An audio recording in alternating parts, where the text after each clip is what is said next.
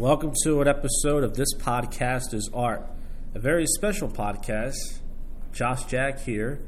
That's my radio name, Josh Jack, because people can't pronounce the... Okay. Yeah, well, Will Fitz. Yeah. I don't want to offend you and call you an improv comedian, but you're more of an improv guy. You've said that before.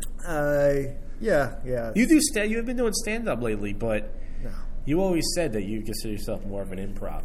That's what you got into this for. Like character performance, Saturday Night Live, the dying art of that now. I always want to be like an SNL cast member, and improv is one of the good routes, like directly to that. Like everybody's either come from the Groundlings or Second City in Chicago, and so UCB is where some of the newer people have come from, so I do that every now and then.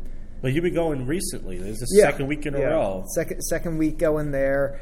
It's interesting too to see the people that stick with it to that level. Most of them aren't comedians, which is why I think when they do find them, they really stand out.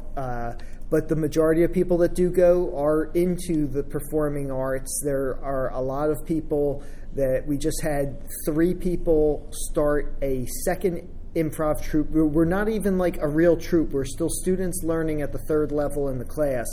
But we have 3 students that are starting their own musical improv troupe. So they haven't even mastered regular, and now they want to throw in making a song out of it. But that's a popular thing right now, and a group of the UCB has spun off and done that, where they their show is they get a suggestion and then they'll make a whole musical about it.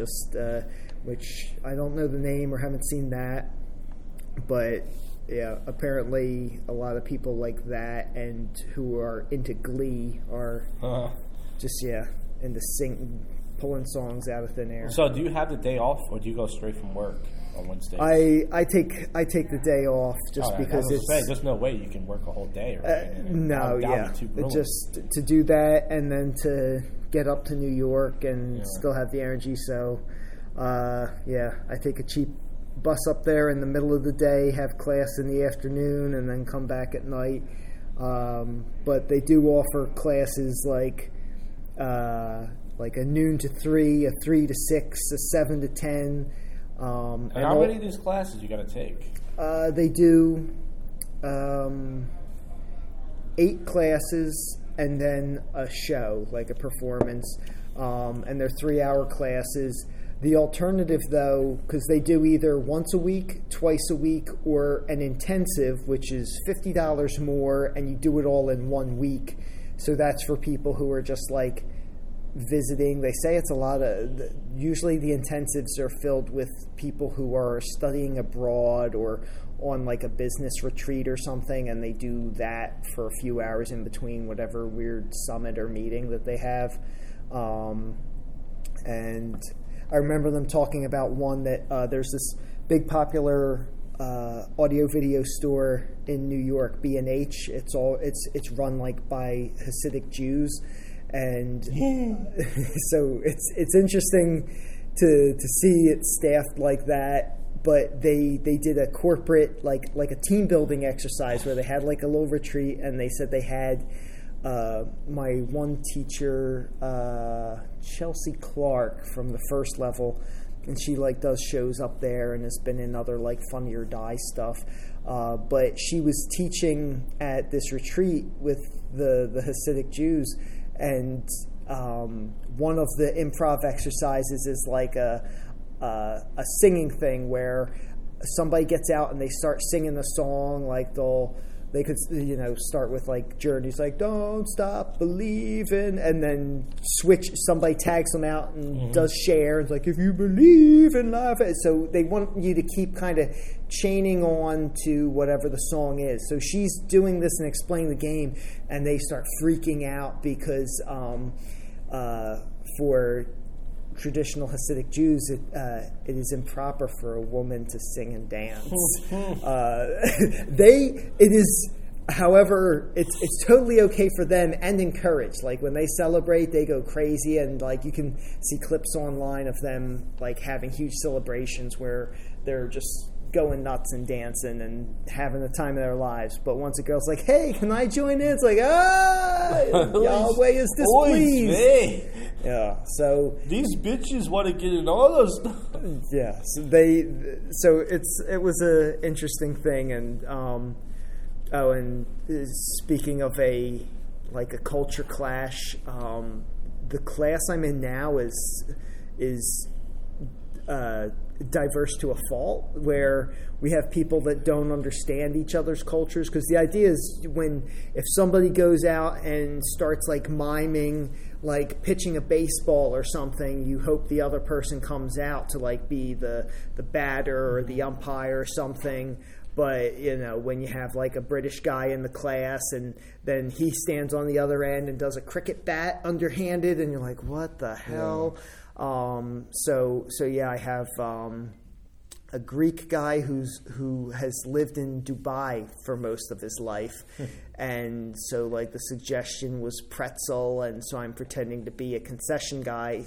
I start walking out doing popcorn, pretzels, Cracker Jack, and I see he pulls a chair out and sits down. I'm like, okay, he's sitting in the aisles here.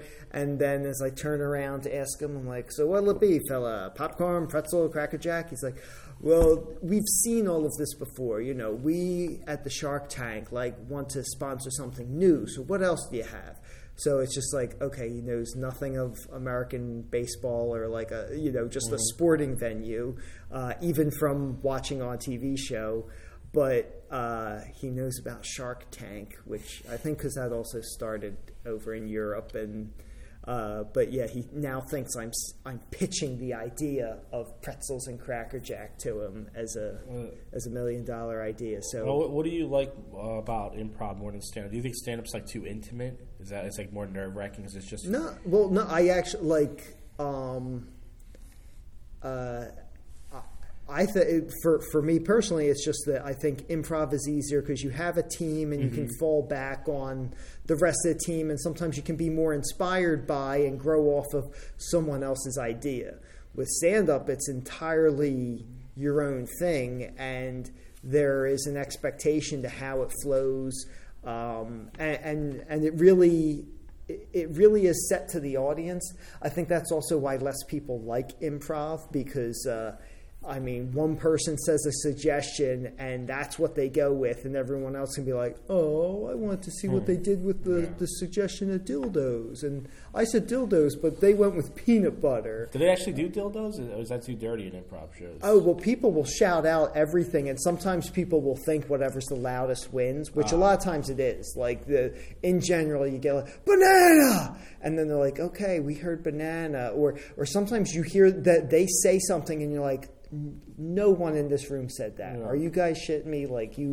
You that makes it seem fake, where it's okay, I had one group that said that it's all right, we heard Space Jam, and then they did a whole bit on Space Jam, but it was who the hell said Space Jam in here? Or why did they focus on that when, somebody yelled fireman real loud? So it really varies, but with stand-up, it's a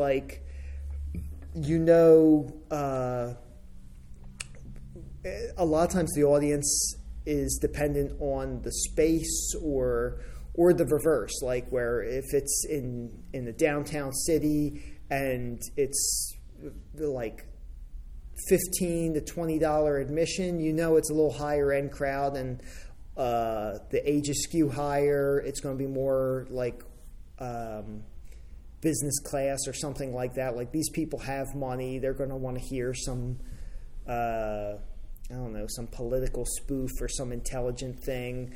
But, if you're performing for bars down in Memphis, then you can perform with puppets and talk about, whatever. You can go with the audience there, but you're screwed if that's not what any of your material is in stand-up. If you're an urban comic that talks about the black man's point of view, you're going to have people that either don't get you or offended, or they'll like it, but for ironic reasons. Like, I don't understand what this fella's talking about, but oh, the way he says words is funny. And so, it's got to be the right fit between a stand-up and the audience. But improv, you pretty much just have people that are the only people going to see improv are usually other people into improv and just like, I'm just up for a good time. And because, unless you're seeing the professionals who do it every night, most improv is garbage. So. Is it true in improv? Like, it's like you can do less laughs. Like, that's okay. Like, you do like a whole half an hour show. And they do encourage that, at least with like the UCB teachings, that they say, it's more about sticking to the form and just telling a good story where. You see the evolution of the idea and it follows a natural flow, and they always talk about this playing at the top of your intelligence, which means like, if you come out and say you're a doctor, you can't pretend you don't understand what the wheel is. Like, you're a doctor, you know what the wheel is, you know what a scalpel is, or like if it turns out you don't, then you're obviously an imposter. But you can't keep convincing people you're not. Like, it's just play it realistically until something unusual comes up, and then ask if this is true. What else is true in this scenario? But yeah, they say like, don't just come out trying to be funny or trying to be a character. Be like, my wife. Yeah. So. But you used to do the character roast. You guys did the video game. Okay. You guys got any roast? Because I pitched. Jason Hazelwood, some of us know, he's running these roast character shows. This month, the roast of Martin Luther King. I think I could be a really good Martin Luther King, Well, they talked about that before with I don't know if they ever did a President's Day roast. They did a President's roast, yeah. Okay, they mentioned it. And they didn't do too well. I think they did it at Jersey's. There was like a drunken crowd. I think it was like on a Saturday night. Well, because they said like that's the trouble with like, because at the time we had Obama as president, and they're just like, oh, it might get too racist too fast, and it did, and now if they do it again, it would be the exact same thing. Especially they would do Trump being racist to Obama being the butt of jokes, Andrew Jackson coming back and talking about all of that racist stuff, and then Lincoln countering. It's kind of predictable. It's it's predictable if you know the basic characters of the presidents, and if you don't, then what the hell? Then they're just like, oh, look at these old-timey costume people. Yeah. So, but in a bar like Jersey's, it's not the right place for it. No, but also what really is in this city at least. If you're lucky enough to we did the roast to Santa here. The first time it was good. The second one I wasn't on. I heard it wasn't sold out like the first one was. But if you're lucky enough to have it depends on the show. You're lucky enough to have a comedy club like this back you up, and people know what they're seeing. Mm-hmm. It could be fun. They were into it tonight. I was surprised. I didn't think they would be. They were really into it. It was fun. Well, I was here New Year's Eve and surprised at the turnout.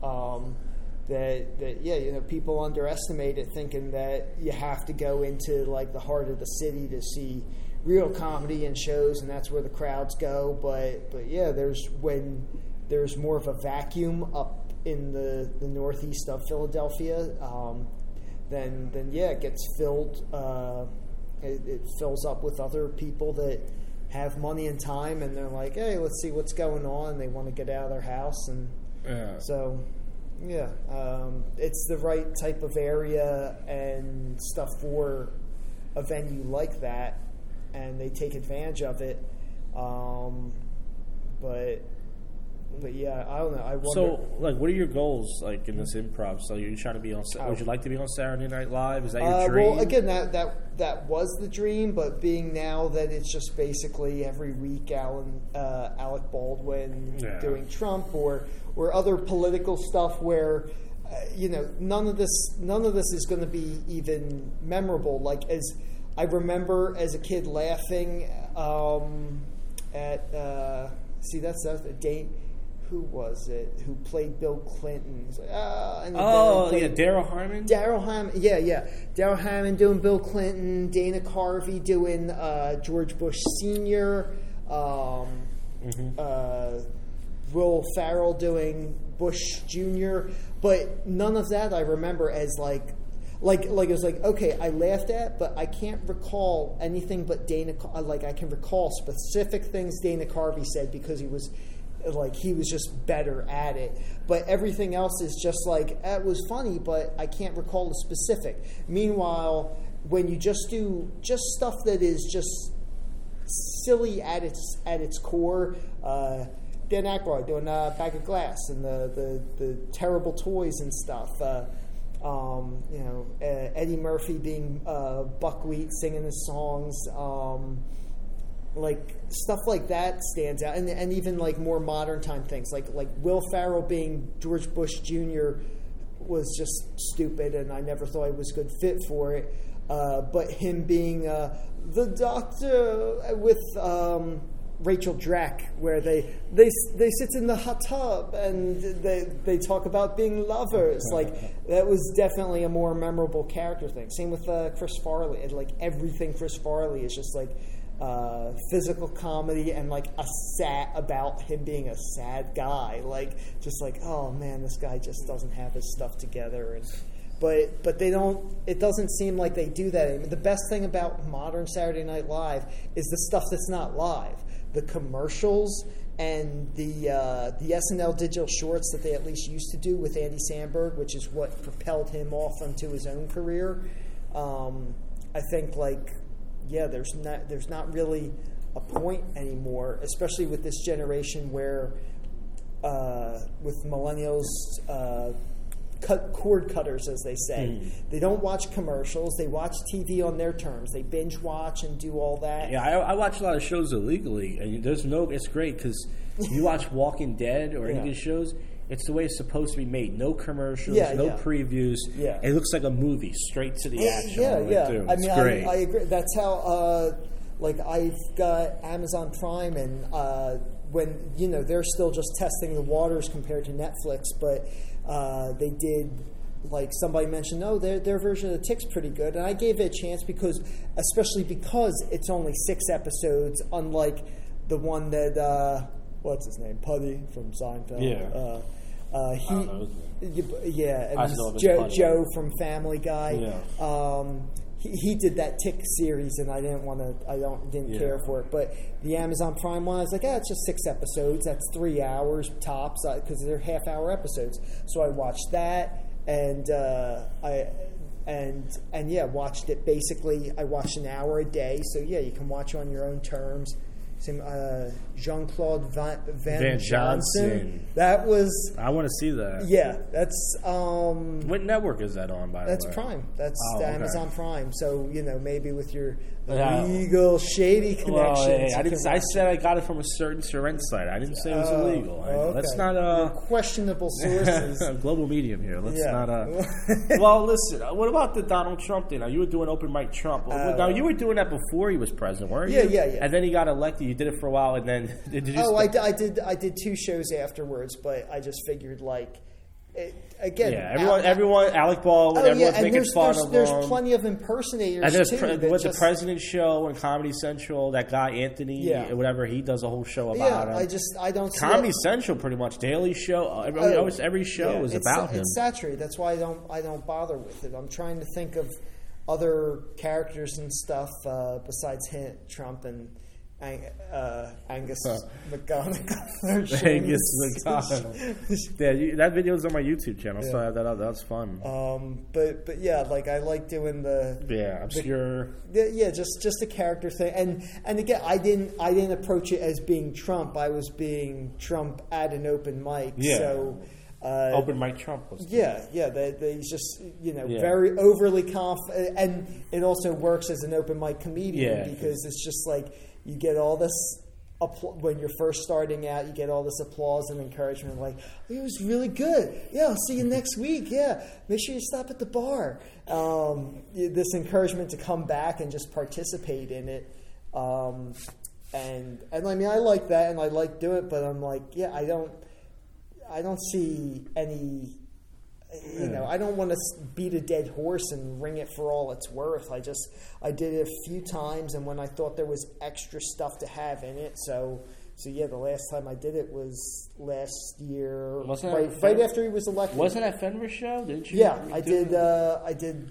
I co-hosted a burlesque show with him, and then a musical competition where him and other musical comedians like Ramon Bender and this other girl, Lindsay from New York. There were like 3 other people. Oh, and Shard Attack. They all performed songs, and it was like a contest to see who was the most terrible. And so that worked with the whole Trump thing of just, you know, I could just berate everyone. And that also was not in a presidential capacity. I was like I had a referee shirt over top of the suit with a tie over top of the referee shirt. So it just, again, was just a silly character going with the format of the show. But yeah. Now, what about you bought podcast equipment. You wanted to do a podcast with this guy, Andrew. For those of you who don't know, he dressed up like Goldust, the wrestler. And he wears like a gold outfit. He's got a big surfboard, rainbow type thing. And nice guy. I met him a few times. Cool guy. But you want to do, what was it? A wrestling and what else podcast? A trivia? Like comic book stuff. Like comic book wrestling podcast. He has encyclopedic knowledge of like wrestling, WWF and beyond. Yeah. I don't know about like my generation, like growing up as a kid. Yeah. Like he'll talk about WWF. I haven't watched wrestling since like 2006. But before that, since I was a kid, I used to watch it. That's the Attitude Era. But that's also an awful ruthless aggression. Well, that's also a sort of like the modern golden age of like that people want to remember, like just like how everyone talk, like, you know, there's the nostalgia for Power Rangers and Ninja Turtles and all that stuff. Like that's what people remember, but he knows and he doesn't know too much of like the modern stuff. Like he just like how a lot of people as they get older, they're just like, oh, all this new stuff is garbage. And so there's not going to be a wrestling trivia because he lives far away in Fishtown. He doesn't have any audio equipment, right? No, he doesn't have technology like Skype or he doesn't, anything. He doesn't have that. He's definitely a little more active on social media than I am. But as far as like being tech savvy and computer savvy, but I don't think Skype is computer savvy because once you log in, you just hit a button, and it's just like to use Skype, you don't have to be computer savvy at all. It's just maybe use a messenger system to do a show. If you were doing a weekly show, but you could be the guy like that records like on my show. I record it. I stream it on YouTube. Yeah, and I just send it to the guy. I chop the clips and he does the rest. But like you have to do most of the work. I mean, if you really want to get launched, you might have to do that. If you want to get it launched, like you can record it. Well, see that would be the thing, that because there would be no. It would all be on me that I would have to record it and edit it, and I currently don't, like, while I have like recording equipment and stuff like that, I don't have any editing software. Download it illegally like I do. You're not going to get caught. I've been using the same program, and everyone has it. It's licensed to this one guy. I still remember his name. Dude, since I was 15 years old, 16 years using this program with different computers. No one's going to get caught. Everyone has it. It's like, who gives a shit? I thought this was about the arts. This is the art of illegal downloaded. Yeah, that's an art too. Well, see, that it is true that is an art in itself. That because I don't know how to do it, and also when it comes to it's like it's easy. The program is perfect because it's easy. Yeah, it's like they made it so easy to cut things like video editing software. You have to be like it took me like almost a month to learn how to cut clips. Yeah, and trim clips. Like, see, no, I can figure out like the software pretty easy from having experience with that. Like, I mean, if you can figure out Avid and Final Cut Pro. Everything else is based off. Now, that. Final Cut Pro, that's too complicated. That's like But that's what I'm saying. Sony Vegas Pro, Final Cut Pro. That's why it's called Pro. It's like if you're a professional and you know all the fucking, like, you consider yourself like, I'm a professional director. Well, but that's what they teach or taught in college when I went, and so I know them. So everything else is easy. So I can do any of the editing programs if I get it. It's just a matter of finding one that has like some of the stuff is too basic that I'm just like, I can't work with this. Like I'm almost suffering from editing snobbery or something. But well, hopefully I want to hear it. So hopefully you'll launch it. Yeah. But yeah, I could do the Gold Dust impression. We could do the show. Like, you would never forget today. There's if you want to see another good Gold Dust impression that's used on a regular show online pretty well. Jim Sterling, who's mainly known as, he's a video game reviewer and critiquer, and he does the Jimquisition every Monday on YouTube. And like I don't play video games anymore. I can't afford to at $60 just to get the game. Then all the money for loot crates and other crap expansion. So it's great to watch a reviewer that just breaks it down for you, and he does it in such an entertaining way. Like he's just a funny, snarky, overweight British guy who lives in Mississippi, though, and recently, a year or two ago, he did his own variation of Gold Dust, Stardust, and he does like the whole razzle dazzle, but he's like bordering on 300 pounds, so he's got like sideways man tits and stuff, and he had but he recently won a suit against him from the WWE that he couldn't do Stardust because it was a rip-off of that, but he won because he's got a great lawyer that showed that it is parody. Parody. The law of parody is powerful. Yeah, and he went to court with it and proved it, and so now he can legally do Stardust. Because Stardust is, he's an almost bald, overweight man in a purple and gold custom spandex unitard that makes these gold wings, and he does like a little symbol with his hands, and just he has all the sort of mannerisms down, and he just trash talks video games. So it complements the show well that he is both like paying homage to wrestling and in a format of trash talking a shitty video game.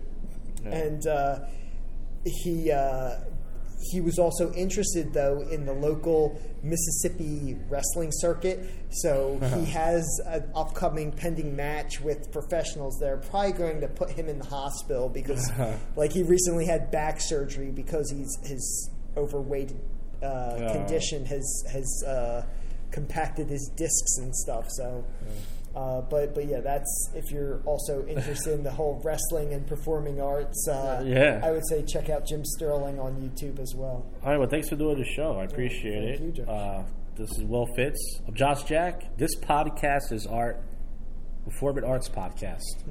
It's the best performing arts podcast on iTunes. The best. Rate it. Go to the YouTube channel. Find it on YouTube. Leave a comment, like it. Come on. You've made it this far. Yeah. Achievement unlocked. Yeah. This podcast is art. All right. So Nick Doritos just texted me.